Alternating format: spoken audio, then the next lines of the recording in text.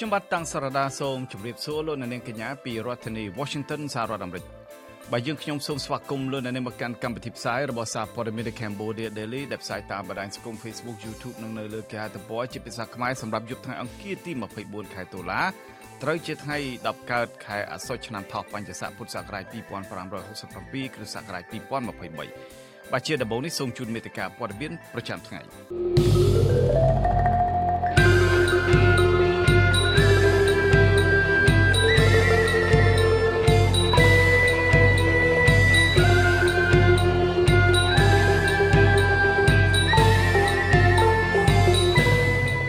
លោកហ៊ុនម៉ាណែតជំរុញឲ្យពលរដ្ឋខ្មែរយកកូនឲ្យបានច្រើនខណៈលោកខ្លួនឯងក៏មានបំណងយកកូនឲ្យបាន4នាក់ដែរអ្នកច្បាប់អូស្ត្រាលីអះអាងថាប្រទេសដែលភ្ជាប់ចំណងការទូតជាមួយនឹងកម្ពុជាគឺដោយសារតែកិច្ចព្រមព្រៀងសន្តិភាពទីក្រុងប៉ារីសមិនមែនដោយសារនយោបាយឈ្នះរបស់លោកហ៊ុនសែននោះទេអង្គការសវណ្ណកុមារខកចិត្តលើសមត្ថកិច្ចដែលមិនទាន់ចាប់ខ្លួនលោកអរុនសុធានិងបពពួកករណីប្រើអំពើហិង្សានិងរំលោភសេពសន្តិវៈកុមារលោកហ៊ុនម៉ាណែតអះអាងថារដ្ឋាភិបាលរបស់លោកបានចេញគោលនយោបាយតាំងពីថ្ងៃទី1ខែឧសភាខណៈរដ្ឋាភិបាលខ្លះមានតែទ្រឹស្ដីតែប៉ុណ្ណោះអ៊ីស្រាអែលកំពុងប្រយុទ្ធការពារខ្លួននៅសមរភូមិចំនួន3ទៀតក្រៅពីសមរភូមិនៅក្នុងដែនដីហ្គាហ្សាប៉ាឡេស្ទីនបាទជាបន្តទៅទៀតនេះខ្ញុំបាទតាំងសារ៉ាសូមជូនព័ត៌មានពិស្ដានាយករដ្ឋមន្ត្រីតពូជថ្មីលោកហ៊ុនម៉ាណែតមានផែនការចង់ឲ្យពលរដ្ឋខ្មែរពង្រីកលទ្ធភាពយកកូនឲ្យបានច្រើនដោយសារតែនៅពេលនេះប្រជាជនកម្ពុជាមានចំនួនត្រឹមតែ17លាននាក់តែប៉ុណ្ណោះហើយខ្លួនលោកផ្ទាល់ក៏មានបំណងយកកូនឲ្យបាន4នាក់ថែមទៀតដែរលោកហ៊ុនម៉ាណែតបានលើកឡើងនៅក្នុងពិធីសម្ពោធមន្ទីរពេទ្យជាតិនៅថ្ងៃទី24ខែតុលានេះថារាល់ពេលដែលលោកបានជួបជាមួយនឹងមេដឹកនាំបរទេសពួកគេចេះតែសួរថាតើប្រទេសអ្នកឯងមានប្រជាជនប៉ុន្មានអ្នកហើយសប្តាហ៍ថ្ងៃនេះលោកហ៊ុនម៉ាណែតលើកឡើងថាលោកធ្លាប់បានចូលរួមនៅក្នុងកម្មវិធីជាមួយនឹងនាយករដ្ឋមន្ត្រីនៃប្រទេសកេនយ៉ាស្រាប់តែនាយករដ្ឋមន្ត្រីនៃប្រទេសនោះបានសួរលោកអំពីចំនួនប្រជាជនរបស់ប្រទេសកម្ពុជាស្របពេលដែលប្រទេសកេនយ៉ាមានចំនួនប្រជាជនរហូតដល់50លាននាក់ឯណោះដូច្នេះកម្ពុជាក៏ចង់មានផែនការឲ្យទាន់ប្រទេសកេនយ៉ាដែរគឺរដ្ឋាភិបាលចង់ឲ្យកម្ពុជាមានចំនួនប្រជាជនកើនឡើងដល់ទៅ50លាននាក់នៅពេលអនាគតលោកហ៊ុនម៉ាណែតបញ្ជាក់ថាប្រទេសកម្ពុជាអំឡុងពេលចេញពីរបបប៉ុលពតមានប្រជាជនតែ6លាននាក់ប៉ុណ្ណោះប៉ុន្តែឥឡូវនេះប្រជាជនមានប្រមាណ17លាននាក់ហើយស្របពេលដែលរដ្ឋាភិបាលបានយកចិត្តទុកដាក់ខ្លាំងចំពោះស្ត្រីមានផ្ទៃពោះរហូតដល់កុមារដែលមានអាយុ2ឆ្នាំដែលពួកគេនឹងក្លាយជាធនធានមនុស្សរបស់ប្រទេសជាតិទៅថ្ងៃក្រោយការអះអាងនេះធ្វើឡើងស្របពេលដែលគេមើលឃើញថាការអំពាវនាវឲ្យពលរដ្ឋយកកូនឲ្យបានច្រើននៅពេលដែលរដ្ឋាភិបាលមិនបានយកចិត្តទុកដាក់ទៅលើជីវភាពរបស់ពលរដ្ឋគឺជារឿងដែលបញ្ច្រាស់ទិសគ្នាទាំងស្រុងអ្នកប្រឹក្សាយោបល់ផ្នែកអភិវឌ្ឍផ្នត់គំនិតនិងការស្រាវជ្រាវលោកសេសុជាតិបានប្រាប់សារព័ត៌មាន The Cambodia Daily នៅថ្ងៃនេះថាលោកគាំទ្រឲ្យប្រទេសកម្ពុជាបង្កើននៅចំនួនពលរដ្ឋទៅថ្ងៃមុខហើយក៏អបអរសាទរផែនការរបស់រដ្ឋាភិបាលផងដែរប៉ុន្តែលោកមិនទាន់ឃើញរដ្ឋាភិបាលមានគោលនយោបាយជាក់លាក់គាំពៀពលរដ្ឋដែលមានកូនច្រើននៅឡើយទេស្របពេលដែលពលរដ្ឋកំពុងតែខ្លាចរអាពីការមានកូនច្រើននៅពេលដែលពួកគាត់កំពុងតែជួបបញ្ហាជីវភាពខ្សត់ខ្សោយនៅពេលបច្ចុប្បន្ននេះលោកសេសុជាតិលើកឡើងថាប្រសិនបើនាយករដ្ឋមន្ត្រីកម្ពុជាលោកហ៊ុនម៉ាណែតចង់ឲ្យកម្ពុជាមានធនធានមនុស្សកាន់តែច្រើនដើម្បីអភិវឌ្ឍប្រទេសជាតិរដ្ឋាភិបាលត្រូវតែដាក់ចេញនូវគោលនយោបាយដែលអាចជួយឲ្យពលរដ្ឋមានជីវភាពធូរធារនៅពេលនោះទោះបីជារដ្ឋាភិបាលមិនប្រកាសឲ្យពួកគាត់យកកូនច្រើនក៏ពួកគាត់នឹងយកកូនឲ្យបានច្រើនដោយខ្លួនឯងដែរលោកអះអាងថាប្រសិនបើលោកហ៊ុនម៉ាណែតគ្រាន់តែប្រកាសអំពីការអភិវឌ្ឍប្រទេសដោយការបង្កើននូវធនធានមនុស្សសម្រាប់ថ្ងៃអនាគតតាមរយៈនៃការជំរុញឲ្យពលរដ្ឋយកកូនឲ្យបានច្រើនប៉ុន្តែគ្មានផែនការជួយធានាភាពរីកចម្រើននៃជីវភាពរបស់ពួកគេទេនោះជាការប្រកាសបែបប្រជាពិធដ្ឋតែប៉ុណ្ណោះលោកបន្តថារាល់ការប្រកាសផែនការអភិវឌ្ឍរបស់រដ្ឋាភិបាលសំខាន់បំផុតគឺមានគោលនយោបាយនិងយន្តការសម្រាប់អនុវត្តផែនការនោះដើម្បីឲ្យដល់គោលដៅដែលខ្លួនបានកំណត់តែទន្ទឹមនឹងបញ្ហានេះប្រធានសមាគមប្រជាធិបតេយ្យឯករាជ្យនៃសេដ្ឋកិច្ចក្រៅប្រព័ន្ធហៅកាត់ថា idea លោកវ៉ាន់ពៅធ្លាប់បានលើកឡើងថាការជំរុញឲ្យពលរដ្ឋយកកូនឲ្យបានច្រើនអាចធ្វើទៅបានត្រឹមតែក្នុងលក្ខខណ្ឌដែលពលរដ្ឋមានសេដ្ឋកិច្ចគ្រប់គ្រាន់សម្រាប់គ្រប់គ្រងកូនរបស់ពួកគេតែប៉ុណ្ណោះលោកវ៉ាន់ពៅអះអាងថាការជំរុញឲ្យពលរដ្ឋយកកូនឲ្យបានច្រើនជារឿងត្រឹមត្រូវប្រសិនបើពលរដ្ឋទាំងអស់មានលទ្ធភាពចិញ្ចឹមកូនគ្រប់គ្រាន់លើការសិក្សារៀនសូត្រនិងការផ្គត់ផ្គង់អាហារូបត្ថម្ភភបរិបូរដោយប្រទេសជិតខាងជាពិសេសប្រទេសសិង្ហបុរីម៉ាឡេស៊ីថៃជាដើម លោកលើកជាសំណួរថាក្នុងស្ថានភាពពលរដ្ឋខ្មែរដែលមានកូនច្រើនហើយគ្មានជីវភាពធូរធារសម្រាប់ចិញ្ចឹមកូនដូច្នេះនៅពេលដែលពួកគាត់មានកូនច្រើនពួកគាត់ត្រូវរងនៅទុក្ខលំបាកក្នុងការចិញ្ចឹមកូនដោយគ្មានការគាំពារពីរដ្ឋាភិបាលនោះតើពួកគាត់មានកូនច្រើនមកដេចនឹងកើតទៅរដ្ឋាភិបាលកម្ពុជាបានបង្ហាញរបាយការណ៍របស់ខ្លួនកាលពីចុងឆ្នាំ2022កន្លងទៅថាចំនួនប្រជាជននៅកម្ពុជាឆ្នាំ2023នេះបានកើនឡើងដល់ទៅ17លាននាក់ហើយខណៈឆ្នាំ2022កម្ពុជាមានចំនួនប្រជាជនសរុប16លាននាក់ក្នុងនោះស្ត្រីមានចំនួនស្ត្រីចំនួន8កដកសញ្ញា6លាននាក់ផងដែរប៉ុន្តែរដ្ឋាភិបាលកម្ពុជារំពឹងថាចំនួនពលរដ្ឋខ្មែរអាចនឹងកើនឡើងដល់ទៅ20លាននាក់ឯណោះនៅឆ្នាំ2030ខាងមុខនេះបាទលោកអ្នកនាងជាទីមេត្រីតំណាងរាស្ត្រអូស្ត្រាលីដើមកំណើតខ្មែរលើកឡើងថាបណ្ដាប្រទេសជាមិត្តដែលភ្ជាប់ចំណងការទូតជាមួយនឹងកម្ពុជាតាំងពីឆ្នាំ1991មកគឺដោយសារតែប្រទេសទាំងអស់នោះពឹងផ្អែកទៅលើគោលការណ៍នានាដែលមានចែងក្នុងកិច្ចព្រមព្រៀងសន្តិភាពទីក្រុងប៉ារីសមិនមែនដោយសារតែនយោបាយឈ្នះឈ្នះរបស់លោកហ៊ុនសែននោះទេតំណាងរាស្ត្រអូស្ត្រាលីដើមកំណើតខ្មែរក្នុងរដ្ឋ Victoria លោកតាក់មីងហៀងបានលើកឡើងនៅក្នុងកម្មវិធី Idea Talk នៃសារព័ត៌មាន Cambodia Dailyកាលពីរាត្រីថ្ងៃទី23ខែតុលាថានយោបាយឈ្នះឈ្នះរបស់លោកហ៊ុនសែនដែលគាត់បានលើកឡើងអំពីការរំលត់សង្គ្រាមនៅកម្ពុជាគ្រាន់តែជាការឃោសនារបស់គាត់ទៅកាន់ពលរដ្ឋតែប៉ុណ្ណោះខណៈប្រទេសដែលប្រកាន់នៅរបបប្រជាធិបតេយ្យដូចជាប្រទេសអូស្ត្រាលីជាដើមគេមិនបានភ្ជាប់ទំនាក់ទំនងការទូតជាមួយកម្ពុជាដោយសារតែនយោបាយឈ្នះឈ្នះរបស់គាត់នោះទេត្បិតនយោបាយឈ្នះឈ្នះដែលគាត់បានលើកឡើងមិនមែនជាកិច្ចសន្យាអន្តរជាតិក្នុងការធានាអនុវត្តនៅលទ្ធិប្រជាធិបតេយ្យនិងការគោរពសិទ្ធិមនុស្សនោះទេប្រពន្ធដដែលលើកឡើងថាបណ្ដាប្រទេសដែលចង់បង្កើននៅចំណងមិត្តភាពការទូតជាមួយនឹងកម្ពុជាគឺគេពិនិត្យខ្លាំងណាស់ទៅលើគោលការណ៍របស់កម្ពុជាដែលបានចែងក្នុងកិច្ចព្រមព្រៀងសន្តិភាពទីក្រុងប៉ារីសព្រោះវាជាកិច្ចសន្យារបស់កម្ពុជាជាមួយនឹងបណ្ដាប្រទេស18ផ្សេងទៀតដែលកម្ពុជានឹងត្រូវធានាឲ្យបាននៅការប្រកាន់ខ្ជាប់នៅរបបប្រជាធិបតេយ្យនិងការគោរពសិទ្ធិមនុស្សជាមូលដ្ឋានរបស់ពលរដ្ឋជាដើម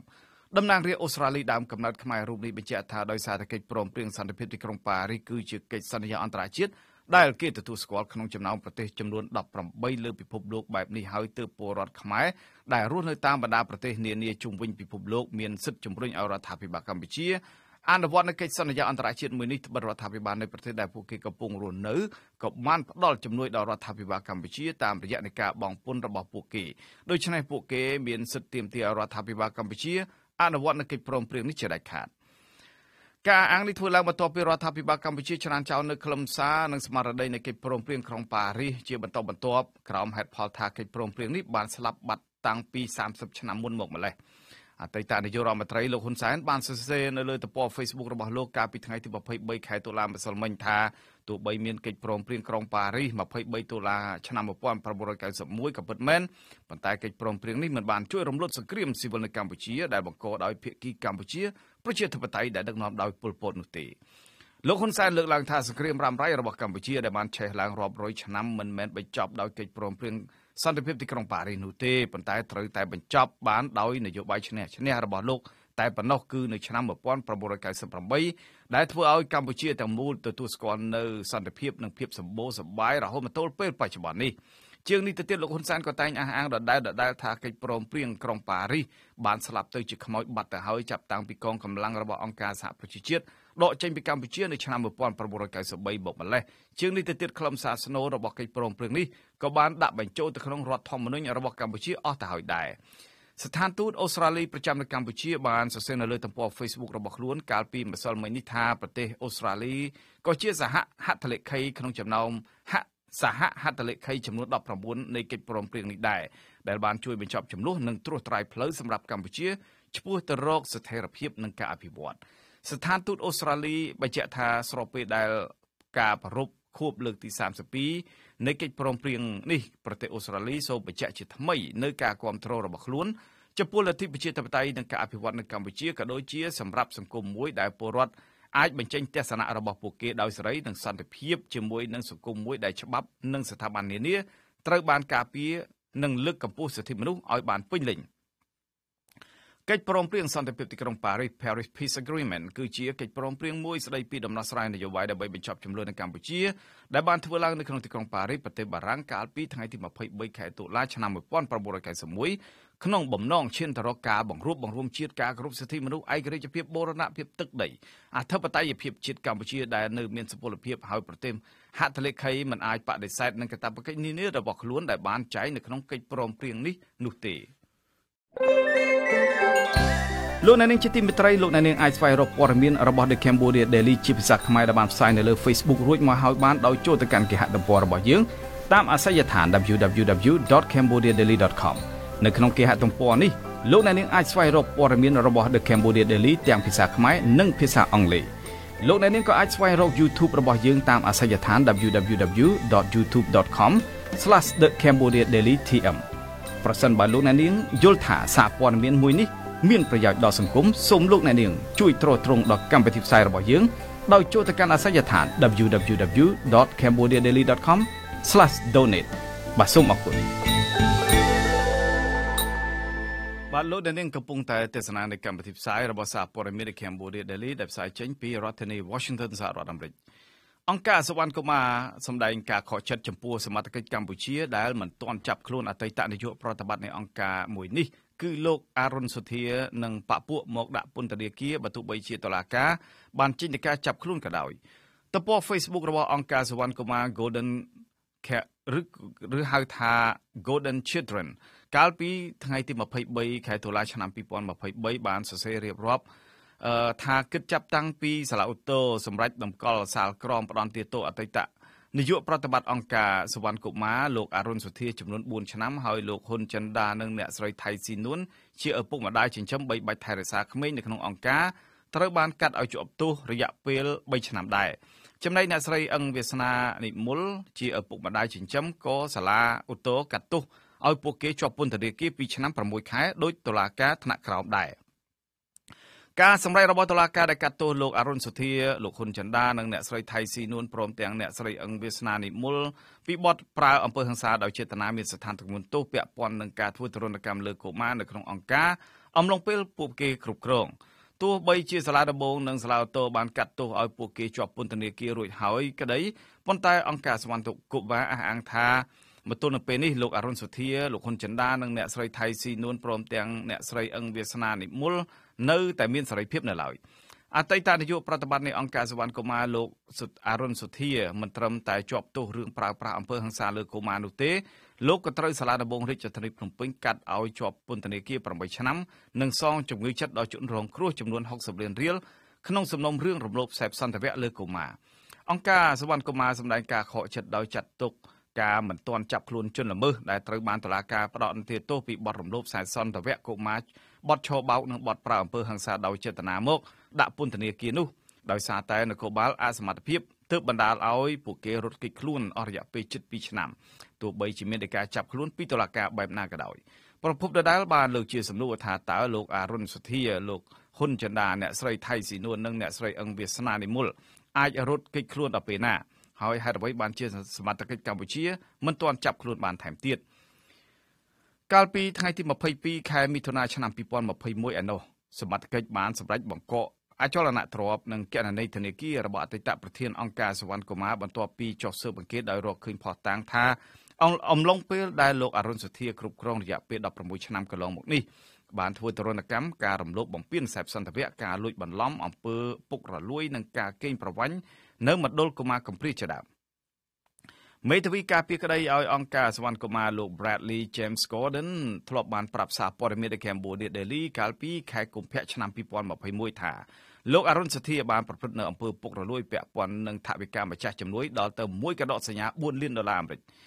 ក្រៅពីការប្រព្រឹត្តអំពើពុករលួយហើយលោកក៏ត្រូវបានកុមារនៅក្នុងអង្គការសវណ្ណកុមារអះអាងថាបានរំលោភបំពានផ្លូវភេទលើកុមារនិងបណ្ដោយឲ្យមានអំពើហិង្សាលើកុមារជាដើមកាលពីចុងឆ្នាំ2019អង្គការសវណ្ណកុមារគឺជាអង្គការក្រៅរដ្ឋាភិបាលអន្តរជាតិមួយនៅកម្ពុជាដែលបានបង្កើតឡើងតាំងពីឆ្នាំ2003ដោយអ្នកស្រី Elizabeth Rose Johnson ប៉ុន្តែចាប់តាំងពីអ្នកស្រីបានទទួលមរណភាពកាលពីឆ្នាំ2017អ្នកស្រី Elizabeth Rose Johnson បន្ទាប់ពីក្រោយពីអ្នកស្រី Johnson ទទួលមរណភាពបុគ្គលិករបស់អង្គការនេះត្រូវបានតែងតាំងលោកអរុនសុធាជានាយកប្រតិបត្តិអង្គការសុវណ្ណកុមារមានចក្ខុវិស័យនិងមានភារកិច្ចទូនាទីបេសកកម្មដើម្បីថែរក្សាចិញ្ចឹមកុមារទូរគតកុមារកំព្រាហើយបច្ចុប្បន្នមានទីតាំងនៅខណ្ឌច្បារអំពៅរាជធានីភ្នំពេញទីតាំងអង្គការនេះក៏ជាដីនៅតំបន់ដែលមានតម្លៃខ្លាំងព្រោះជាតំបន់វិនិយោគទីក្រុងរណបកោះនរាផងដែរបាទលោកអ្នកនាងជាទីមេត្រីនាយករដ្ឋមន្ត្រីតពូជថ្មីលោកហ៊ុនម៉ាណែតអះអាងថារដ្ឋាភិបាលអាណត្តិថ្មីដែលដឹកនាំដោយរូបលោកបានដាក់ចេញនូវគោលនយោបាយតាំងពីថ្ងៃទី1នៅក្នុងសភាគណៈរដ្ឋាភិបាលខ្លះរងចាំរយៈពេល100ថ្ងៃក្រោយការបោះឆ្នោតទើបមានគោលនយោបាយដាក់ចេញការអះអាងរបស់នាយករដ្ឋមន្ត្រីថ្មីធ្វើឡើងនៅក្នុងពិធីសម្ពោធដាក់ឲ្យប្រើប្រាស់ផ្លូវការនៅមន្ទីរពេទ្យជាតិដែលចូលសន្តិភាពនិងប្រកាសដាក់ឲ្យអនុវត្តជាផ្លូវការនៅកម្មវិធីទី1នៃគោលនយោបាយជាអាទិភាពទាំង6ការពង្រីកវិសាលភាពមូល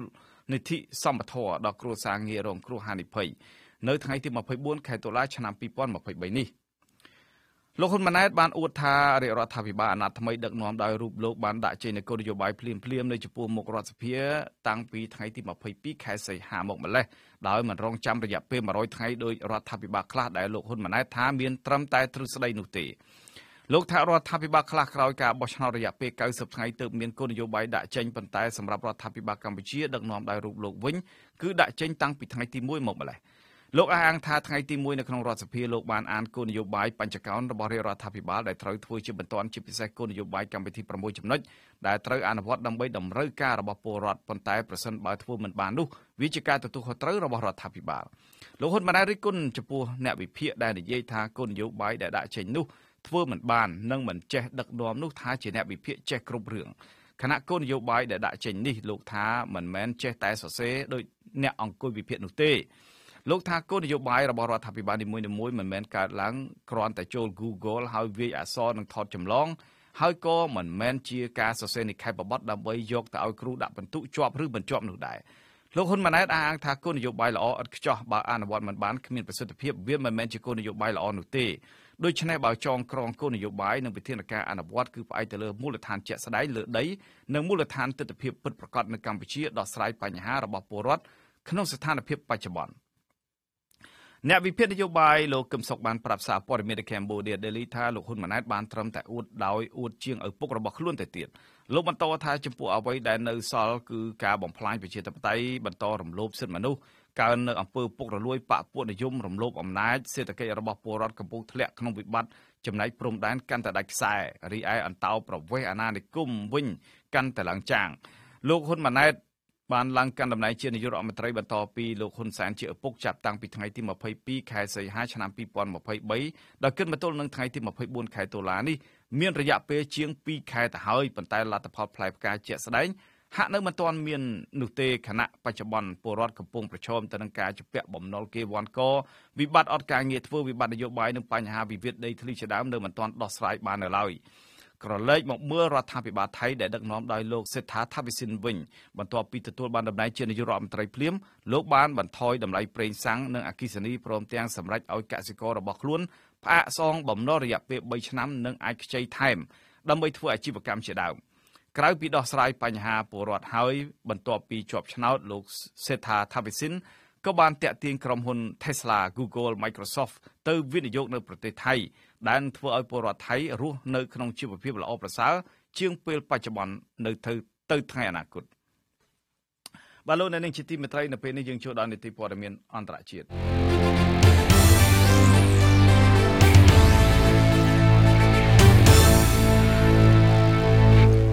សង្គ្រាមអ៊ីស្រាអែលនិងក្រុមហាម៉ាស់ប៉ាឡេស្ទីនបានឈានចូលដល់ថ្ងៃទី17ហើយសេចក្តីរាយការណ៍ដោយសារព័ត៌មាន The Times of Israel បានឲ្យដឹងថាក្នុងរយៈពេលប្រមាណថ្ងៃនេះក្រុមសកម្មប្រយុទ្ធក្នុងប្រទេសសេរីលីបង់និងប្រទេសយេម៉ែនដែលគេថាអ៊ីរ៉ង់នៅពីក្រោយបានធ្វើការវាយប្រហារដោយបាញ់មីស៊ីលទៅលើដែនដីអ៊ីស្រាអែលសម្រាប់អ៊ីរ៉ង់មិនត្រឹមតែរងនឹងការចោទថាជាអ្នកនៅពីក្រោយក្រុមសកម្មប្រយុទ្ធនៃប្រទេស3នេះទេគឺជាអ្នកគាំទ្រពួកហាម៉ាស់ប៉ាឡេស្ទីនខ្លាំងជាងគេថែមទៀតអ្នកជំនាញខាងកិច្ចការសង្គ្រាមបានហៅស្ថានភាពសង្គ្រាមនេះកាន់តែរាលដាលព្រោះតែប្រទេសដទៃចូលពាក់ព័ន្ធគណៈអ៊ីស្រាអែលមិនបានបន្តបើកដៃឲ្យប្រទេសទាំងអស់នោះវាយប្រហារងាយៗនោះទេនៅពេលដែលគ្រាប់មីស៊ីលឬគ្រាប់រ៉ុកែត នៃ3ប្រទេសនេះវាយប្រហារគឺអ៊ីស្រាអែលត្រូវតែវាយបកវិញរហូតបញ្ជូនរថក្រោះទៅដាក់ពង្រាយគំរាមវាយប្រហារចូលប្រទេសទាំងអស់នោះផងដែរជាពិសេសគឺប្រទេសលីបង់ដែលមានព្រំដែនជាប់នឹងប្រទេសអ៊ីស្រាអែលអ្នកជំនាញមើលឃើញថាសង្គ្រាមអ៊ីស្រាអែលនិងប៉ាឡេស្ទីនអាចនឹងរាលដាលកាន់តែខ្លាំងថែមទៀតខណៈអ៊ីស្រាអែលនៅតែបន្តវាយប្រហារទៅលើតំបន់ហ្គាហ្សាកាន់តែសន្ធាប់ហើយជាពិសេសអ៊ីស្រាអែលបើកការវាយលុកកងទ័ពជើងគោកដើម្បីកាន់កាប់តំបន់ហ្គាហ្សាក្នុងគោលដៅបោសសម្អាតពួកសកម្មប្រយុទ្ធហាម៉ាស់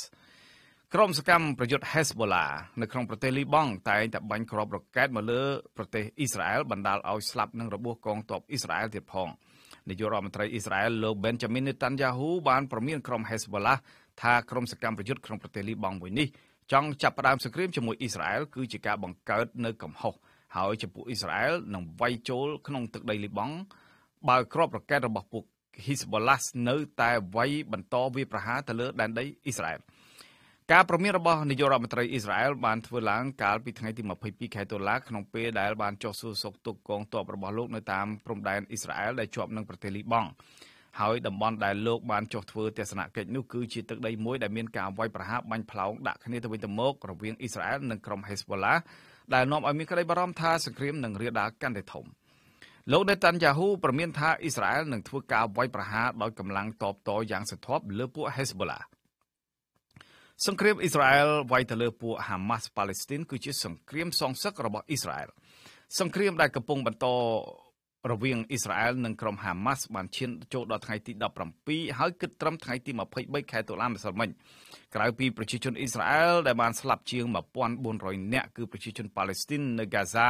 បានស្លាប់រហូតដល់ជាង5000នាក់ហើយរបួសជាង15000នាក់ការត្រៀមវាយលុកដោយទ័ពថ្មើរជើងត្រូវគេរំពឹងថាអាចចាប់ផ្ដើមនៅពេលខាងមុខនេះបើទោះបីជាមានការប្រមានពីប្រទេសលីបង់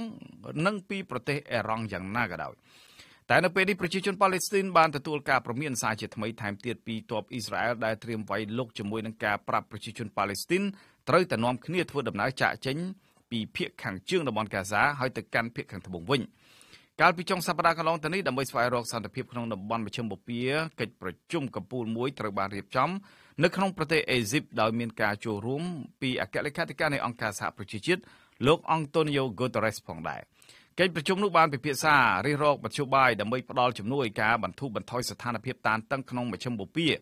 ខណៈដែលបណ្ដារដ្ឋនៅក្នុងពិភពអារ៉ាប់បានអំពាវនាវឲ្យអ៊ីស្រាអែលត្រូវតែបញ្ចប់ការវាយប្រហារទៅលើតំបន់ហ្គាហ្សាប៉ុន្តែការអំពាវនាវនេះត្រូវបានអ៊ីស្រាអែលច្រានចោលតំណាងប្រទេសចំនួន15បានចូលរួមកិច្ចប្រជុំនោះហើយនៅក្នុងនោះក៏មានប្រទេសចិននិងរុស្ស៊ីដែរតែពុំមានប្រទេសអេរ៉ង់និងអ៊ីស្រាអែលទេអ្នកចូលរួមស្នើឲ្យអ៊ីស្រាអែលលុបផែនការវាយកាន់កាប់តំបន់ហ្គាហ្សាតែអ៊ីស្រាអែលបដិសេធគណៈប្រទេសនៅក្នុងពិភពអារ៉ាប់រួមទាំងចិននិងរុស្ស៊ីប្រទេសក្រៅតំបន់បានប្រឆាំងទៅនឹងអ៊ីស្រាអែលដែលមានផែនការលើកទ័ពលុកលុយតំបន់ហ្គាហ្សា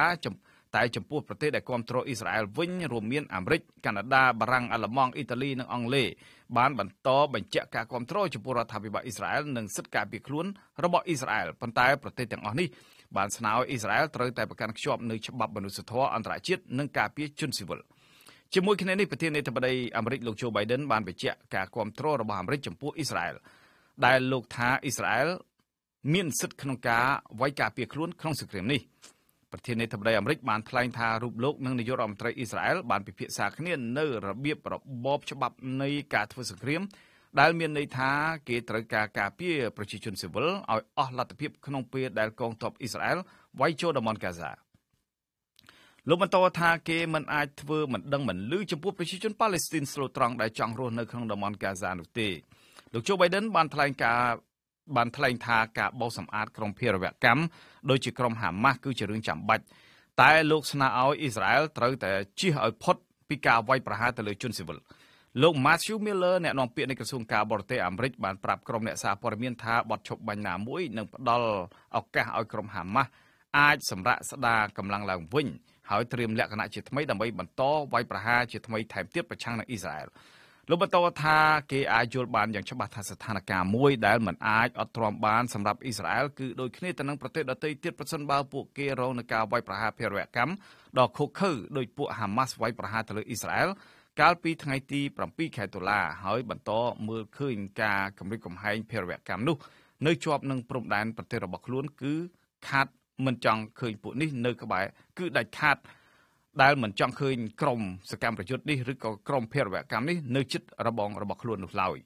បាទលោកអ្នកនាងជាទីមេត្រីលោកអ្នកនាងអាចស្វែងរកទំព័រ Facebook របស់យើងតាមអាសយដ្ឋាន www.facebook.com/withoutfearorfavourkh សូមជម្រាបថានេះគឺជាការបើកទំព័រជីវិតទី2របស់សារព័ត៌មាន The Cambodia Daily លើប្រព័ន្ធអ៊ីនធឺណិតដែលយើងនាំមកជូនលោកអ្នកនាងនៅព័ត៌មានទាន់ហេតុការណ៍សេចក្តីរាយការណ៍លម្អិតបទវិភាគវេទិកាសួរដេញដោលនានាពាក់ព័ន្ធនឹងស្ថានភាពនយោបាយសេដ្ឋកិច្ចសិល្បៈការអប់រំកីឡានិងកម្មវិធីជាច្រើនទៀតសារព័ត៌មាន The Cambodia Daily ជាសារព័ត៌មានឯករាជ្យដែលបម្រើនៅដើរតាមបន្ទាត់មីគីវិជ្ជាជីវៈសារព័ត៌មាននិយាយទៅការពិតឥតភ័យខ្លាចក្នុងទិសដៅធ្វើវិភាគទានផ្ដាល់យុទ្ធធម៌សង្គមមិនថិតក្រោមឥទ្ធិពលក្រុមបុគ្គលបកឬពួកណាមួយនោះឡើយបាទយើងខ្ញុំក៏សូមអរគុណលោកអ្នកនាងដែលបានខិតខំតាមដានចំណាយពេលជាមួយនឹងសារព័ត៌មាន The Cambodia Daily តាមបណ្ដាញសង្គម Facebook យើងនឹងវិលមកជួបលោកអ្នកនាងទៀតនៅថ្ងៃស្អែកបាទយើងខ្ញុំទាំងអស់គ្នាសូមជូនពរលោកអ្នកនាងឲ្យជួបប្រកបតែនឹងសេចក្តីសុខចម្រើនរុងរឿងកុំបីឃ្លៀងឃ្លាតឡើយខ្ញុំបាទសូមអរគុណនិងសូមជម្រាបលារាត្រីសួស្តី